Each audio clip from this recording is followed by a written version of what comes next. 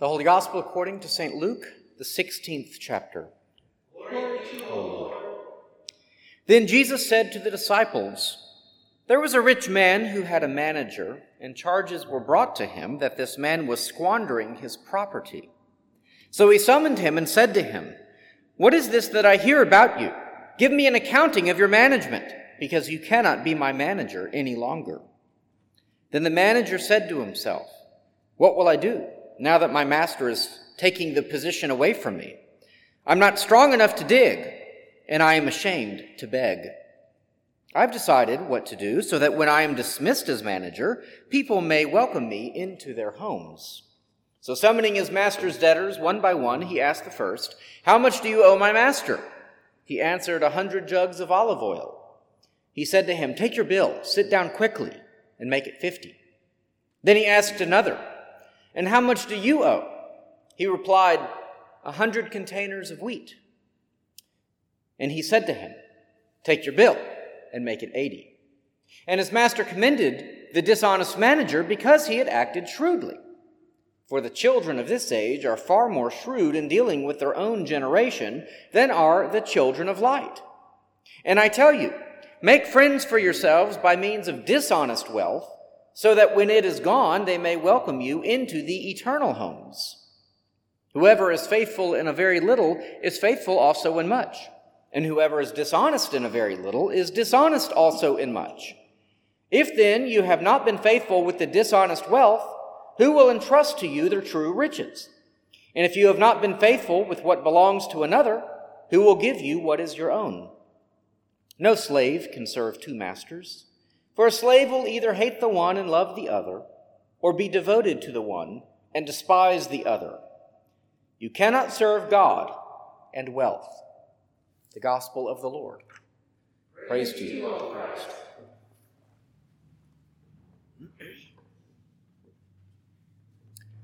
Grace and peace to you from God our Father and from our Lord and Savior Jesus Christ. Amen. It is a test of character. So says one of the wisest admirals the United Federation of Planets ever produced, Admiral James T. Kirk. It is a reference, of course, to the Kobayashi Maru, a training exercise that is not designed to test knowledge, but to see how a trainee would respond to a no-win scenario. In this scenario, some innocent merchants have found themselves abandoned and trapped in the neutral zone, a border area that weapon-carrying spaceships are not to enter, kind of a demilitarized zone. Well, these poor merchants, though, they're in a broken-down spaceship, and they're almost going to run out of oxygen unless someone hears their beacon and goes in and rescues them. And so, therefore, this trainee is faced with two options. They either enter the neutral zone, a clear violation of the rules as they possess photon or proton torpedo, some kind of torpedo and the like, and they will save the merchants. Or they disobey orders or do not listen to these merchants in need, and they let them die. But they followed the rules. So you do one, and you prove that you are a rule breaker who will try to save lives. You do the other, and you prove that you are a rule follower who will cost lives. It's a test of character. Now, when is character actually formed? Well, it's always in the midst of difficulty. Not when everything is easy, and not when we simply follow the popular. No, character is formed in those moments which present us with hardship or even no-win scenarios. Might this parable from Jesus this morning have something to tell us about Christian character formation? And what really is the state of Christian character formation in our own day and time? Well, the answer to the first question is yes. This parable does have something to say about Christian character formation. And the state of Christian character formation is, I'm afraid, not as good as we would hope. Christian character formation has suffered, I think, from an imbalanced view of Christ himself. Jesus, because of his great mercy and compassion and love, is often seen as little more than a nice guy who affirms us just as we are. God's forgiveness then over time becomes unconditional love. That's a very common phrase in the church today, unconditional love. God's kindness becomes an absence of discretion or judgment. God's law, Jesus died to fulfill that. We don't even have to worry about that anymore. The Christian church, I don't know, sometime in the 60s, maybe the 70s, maybe the 80s, maybe in different ways at different times, it reacted against all of those unpopular, fundamentalist, hell-loving, judgmental preachers, the ones that grabbed all the headlines.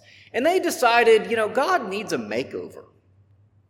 The only attribute that survived this makeover was God's love. His omnipotence and holiness, God kind of became our personal God, rather than the all-powerful being worthy of our worship and adoration. But that incomplete understanding of God did have one advantage. It managed to always safely put him in our corner. And if God always approves of us as we are, well, then we really have no need for character, do we? You can't form character if there are never any hard choices to make. And you don't have any hard choices to make if there's no real difference between good and bad or right and wrong. And while I don't desire to go back to the good old days of fire and brimstone per se, although it is in the Bible, I would like to reclaim the biblical view of God. The one as the sovereign king of the universe, who does indeed love us and shows grace towards us, and who also calls us to live by his holy standards. Without such a view of God unashamedly, unapologetically, and unambiguously taught by the church, we should never expect our message, which, by the way, is the whole counsel of God, to be heard. And what we therefore end up with is a lack of character formation, because God does not, will not, and has never apparently judged sinners. Without judgment, there's no need for character. We can all just live as moral free agents. As it says in the book of Judges over and over again, in those days Israel had no king, and all the people did whatever was right in their own eyes. Surely that describes our own day too. Well, how does this parable help? This is a parable literally about a dishonest steward or manager. The guy lies and he cheats his own boss. Well, I don't think the parable has the point to be dishonest, but rather to be shrewd, to be tough. We live in a sinful, fallen world. Jesus knew that. And it's not going to change. So how do we navigate it while still racking up some wins? While the steward's solution may have lacked virtue, it possessed an abundance of toughness and grit. If only those traits could be put to use for the good. I sometimes wonder, and Jesus doesn't say, so it's mere speculation, if the master didn't say that he was going to fire this guy to see how he would respond. Put it out as a test of character. See if he's got what it takes to figure out a way to keep his job. And if so, now you know who this person is. And now you can put him to good use. Christians have survived on happy talk for decades because, come on, our success was never really in doubt. Everyone was either Christian or felt the pressure to conform to Christian social norms. But now, as a critical mass of our society becomes less Christian, more people will be comfortable joining that herd or leaving our herd. So while we have simply taken all of this wealth that we've been given and we've been slowly spending the capital, we're now at a point where we may not have enough capital to fund the dividends. If our only strategy now going forward is just to spend whatever's left in the treasury, we should expect to fail. But Jesus is saying, I think, be shrewd now while you still have the chance. So what can we do to prepare for the day when all of this could be taken from us? Well, right now we use this very property as an income generator for us to fund this ministry habit of ours. I think that's actually pretty shrewd. Us as individuals, we take money from secular corporations and we turn that money into offerings to the church and we use it for the kingdom of God. That's pretty shrewd too. Our outreach needs to be more shrewd. And this is where I think most churches fall short. Our marketing message is pretty pitiful. Rather than just presenting ourselves as the smiley faces that will make your life better, the church should present itself as the group of people with answers. And not just answers to existential questions of forgiveness of sins and eternal life, although those things are, of course, critical and wildly important, but even answers to granular things, too. I think most Christians, if asked, would say, well, the Bible really doesn't say anything about, day-to-day stuff. But think about it. Do we not have answers to immorality and the costs of immoral living? Answers to economic and trade questions? Answers to crime and punishment questions? Answers to marriage and family questions? Answers to depression and anxiety questions? Answers to military and police questions? Answers to taxation and governance questions? And many more besides. Do we have within us a wealth of resources to say to the world, we have thoughts on this? It comes from God's word even. And while applying it may be discussed and debated in some particulars, we definitely have some ideas about the big picture here. But the church's posture is more often something like desperation, hoping and waiting for people to finally hit rock bottom and come to the church doors on their knees, tears streaming down their face, and finally say, I just realized that I am dealing with existential dread. That's not going to happen. Maybe someone will come to the church in such dire straits when they have tried everything else, and they finally come to the conclusion, oh, I got it now. It's God that I've been missing my whole life. Maybe. But I don't think that will happen quite often. And so, for example, I wonder how effective massive billboards that say things like, hope again, are. What is that billboard saying? Well, it's accusing everyone of being hopeless, right? They have no hope. They can now hope again, and we have the solution to that. The hopeless, though, shy of a major downturn in life, they often don't even know how hopeless they are. So perhaps being shrewd and finding provocative ways of waking people up to their own dread or sadness or hopelessness or anxiety that they're just living with day to day, that might be a shrewd way to go about this. Rather than simply saying, hey, we're the nice smiley people, your life is terrible, we can make it better. See, that will take guts, though, and most churches just don't have the stomach for it. We only want to be seen as the nice people who mean everyone else no harm. The church has lost its edge. It's not respected.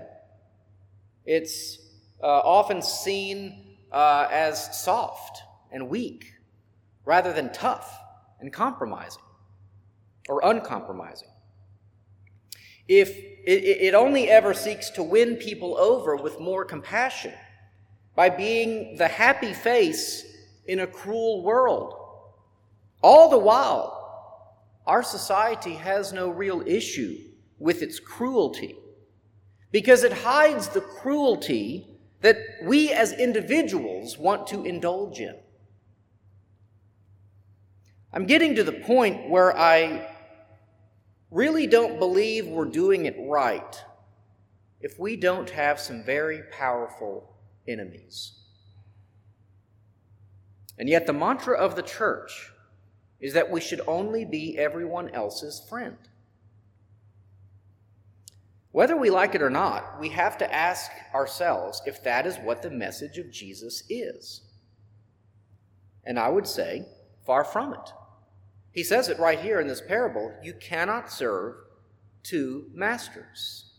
You cannot love both God, and the King James says mammon, but really that's representative of the things of the world.